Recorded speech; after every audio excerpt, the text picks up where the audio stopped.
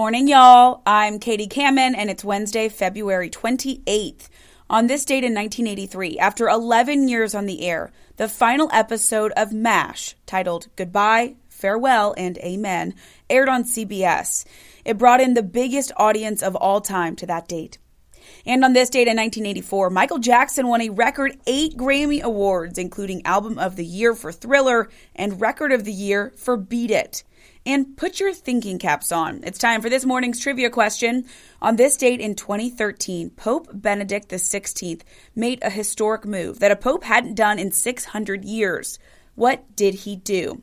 I'll tell you in just a couple of minutes, but first, it's time to have a look at that Wednesday forecast over at the Live 5 First Alert Weather Center. And good Wednesday morning to you. I'm meteorologist Joey Silva. A mild start to our day, breezy outside as well as the wind picks up ahead of a cold front. That doesn't arrive until tonight, so out ahead of it, a warm and breezy day with a mix of sun and clouds. Highs in the upper 70s inland. We'll be in the 60s, a little cooler out toward the beaches. But once we get into this evening, we do have a chance of a couple of showers late this evening. Then a cold front moves through, so we start out tomorrow morning in the 40s and a high only near 60 degrees tomorrow. Looks dry on our Thursday. Rain chance goes up on Friday, but back down as we get into the weekend. Right now, looks like Saturday and Sunday. We'll have some clouds around, but not much of a rain chance.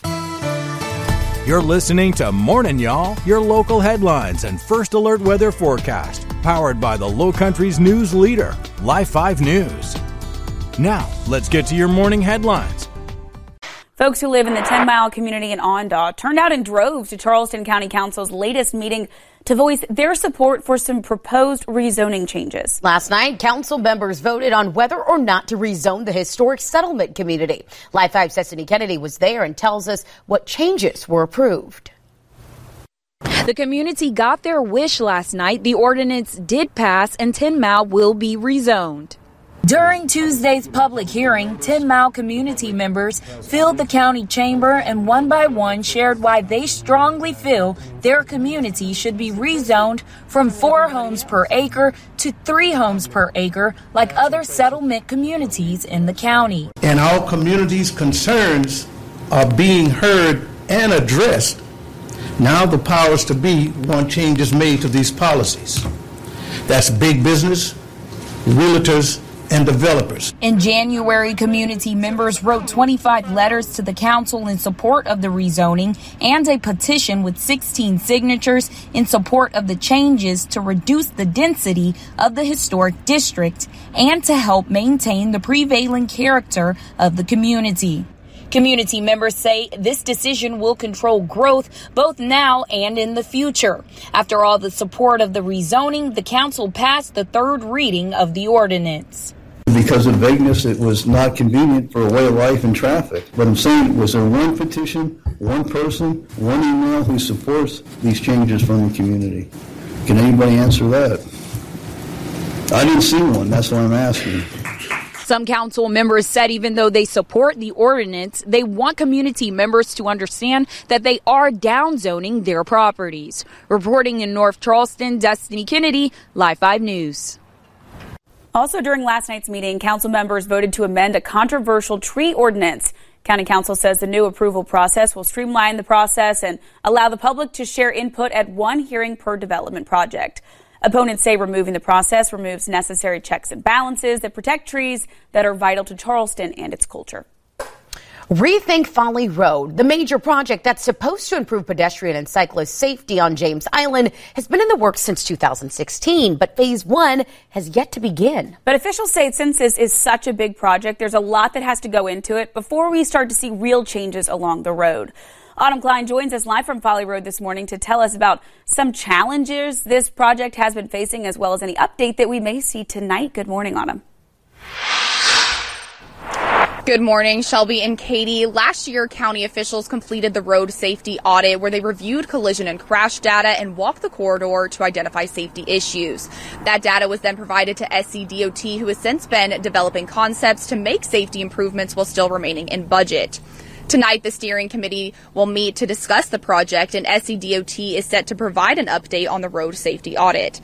Phase 1 of the project has already been identified as a priority segment of the project based on crash and collision rates involving pedestrians, but they are still in the process of finalizing everything. This phase would include a sidewalk and bike lane widening, intersection improvements, visibility painting, and median work. Because this is such a large area that they're planning to work on, the municipalities involved had to work with each individual property owner who would be impacted through Phase 1. These right-of-way discussions have taken a bit longer than anticipated. There are also multiple funding sources for Phase 1, and receiving federal funding has required certain protocols, which has also taken time, but they are making progress. I spoke with Katie Zimmerman, Executive Director of Charleston Moves, who shared that she hopes that plans from the road safety audit are almost completed and that they can soon move to receiving public comment. I'm hoping that SCDOT will say our concepts for the public are close to ready, and we are looking at a public meeting date for the public to review those, but just to kind of bring everybody up to speed, to sort of explain why they do them, what the end goal is, and how the public, when and how they can get involved, so that we make sure what's proposed is something that people are excited about. The steering committee meeting for the Rethink Folly Road project is set to take place tonight at James Island Town Hall. The meeting will begin at 5 p.m. and they plan to provide an update on Phase 1 in addition to the road safety audit update. Live on James Island, Autumn Klein, Live 5 News. Just how much it costs you for the Charleston County School District to supply body cameras for its security team.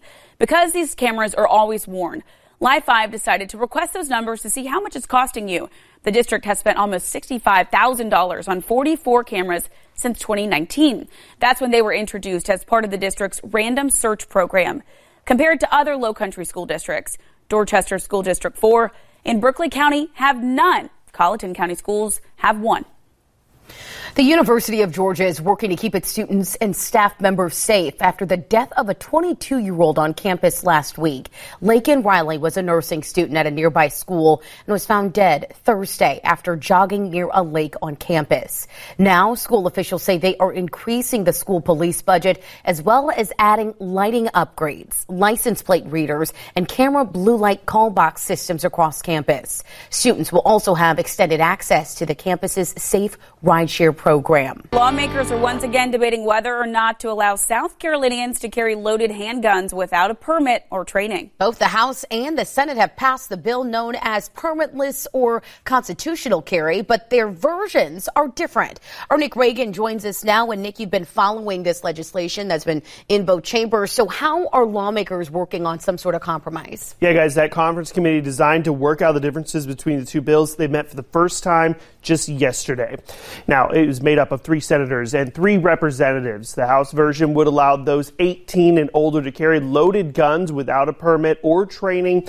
Plus, it would tack on Governor Henry McMaster's request for stricter penalties against people like felons who can't own guns. The Senate version does all of that as well, but it also adds optional free gun training twice a month in every county. It also has tougher penalties for people who don't have a permit but are caught carrying where it's prohibited, like in a school or courthouses, unless you're a state lawmaker.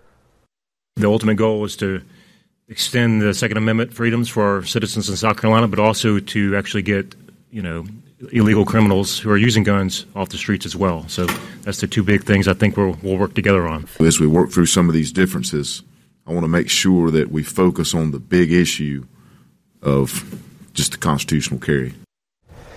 Now, the committee wasn't able to reach a compromise yesterday, but says it'll pick up discussions at its next meeting, which has yet to be announced. It should also be noted that Governor McMaster has said that he'll sign the bill into law if it makes it all the way to his desk. Ladies, back to you. Nick, thank you. Organizations from across South Carolina gathered at the State House to call on lawmakers to pass legislation with harsher punishments for drug traffickers. Yesterday, organizations like Fentanyl Kills You and Fentanyl Education Awareness Resources urged lawmakers to pass the drug-induced homicide bill. Last year, the General Assembly passed a bill adding fentanyl-related drugs to the list of controlled substances, making fentanyl trafficking a felony offense. The new bill would upgrade the crime to a violent offense, punishable by more than 30 years in prison. I think with this Senate bill, the burden is going to be the burden of proof. That's what is going to be stuck in there from the trial lawyer situation, and that's who we're going to have to fight to get it across, because law enforcement obviously is behind it and they need more tools. The rally comes as data from the National Institute on Drug Abuse found deaths involving synthetic opioids like fentanyl have risen from the low 10,000s to more than 70,000 overdoses between 2015 and 2021. A Colleton County man is pushing for stricter laws after losing both his brother and niece in a hunting accident. 4 years ago, Kim Drawdy and his 9-year-old daughter Lauren, you see them there, they died in a wooded area of Walterboro. An incident report from the State Department of Natural Resources shows Sean Peterson admitted to shooting toward the bushes, thinking he heard a deer. In reality, it was the Drawdys. About 7 months later, Peterson was charged with criminal negligent use of a firearm resulting in death, and he bonded out of jail. Now, Kevin Drawdy says Peterson's charges were like nothing, and he's working to prevent anyone in this kind of accident from ever hunting again, arguing the state needs a law preventing anyone from having a hunting license if they're involved in a deadly incident. He knew better than to shoot into them bushes, not knowing what he was shooting at. Is the worst part about it, but yet you're going to turn around and you allow him to hunt still? I mean, it's not right. Now, the State Department of Natural Resources says Peterson still has his hunting privileges, but only holds an active license for fishing. Peterson's trial date in the Drawdy's deaths has not been set yet. For you to apply for South Carolina's school voucher program. Under this program, families can get up to $6,000 in education aid. That bill was signed by Governor Henry McMaster last year. Our Tiana Maxwell is in North Charleston this morning. So, Tiana, what do folks need to know? Good morning, Katie and Shelby. The program was designed to allow families to spend money to send their elementary, middle, or high school children to private or independent schools. The fund will give families $6,000 per student per school year and will help pay for expenses like tuition and fees, learning materials, tutoring, and technology that is needed. I spoke with Dr. Marie Owens, founder and executive director of Charleston Classical School, an approved independent school by the state. Owens says the initiative can be a big help for the school and a real big help for South Carolina. Owens urges new applicants to go ahead and apply for next year as it can be a big help with tuition. Our current students would not be eligible to apply because of the pre-requirement for public school enrollment. But all new applicants, we are asking them to go ahead and apply for the scholarship, because if they do fall within the guidelines, it would be a big help for them to be able to bring those dollars to help offset the cost of their child's tuition. Students that are residents of the state and attended a public school last year are eligible for the aid, along with household incomes not being 200% over the federal poverty guidelines. The 2024 to 2025 school year can see up to 5,000 scholarships awarded, with a deadline of March 15. You can find that application on our website, live5news.com. Reporting live in North Charleston, Tiana Maxwell, Live 5 News. At the beginning of the show, I told you Pope Benedict XVI did something for the first time in 600 years on this date in 2013. What did he do? He resigned after 8 years. Pope Francis succeeded him. Celebrating birthdays this Wednesday, actor, director, dancer Tommy Tune is 85. Actress Bernadette Peters is 76. Actress Raydon Chong is 63, and Days of Our Lives actress True O'Brien is 30. Thanks so much for joining us for Morning Y'all, powered by Live 5 News. I'm Katie Kamen. I'll talk to you tomorrow. Morning Y'all is produced every weekday morning. Be sure to subscribe wherever you get your podcasts and download the Live 5 News app for your mobile device. Get the latest news and weather updates 24/7 from Live 5 News, the Lowcountry's news leader.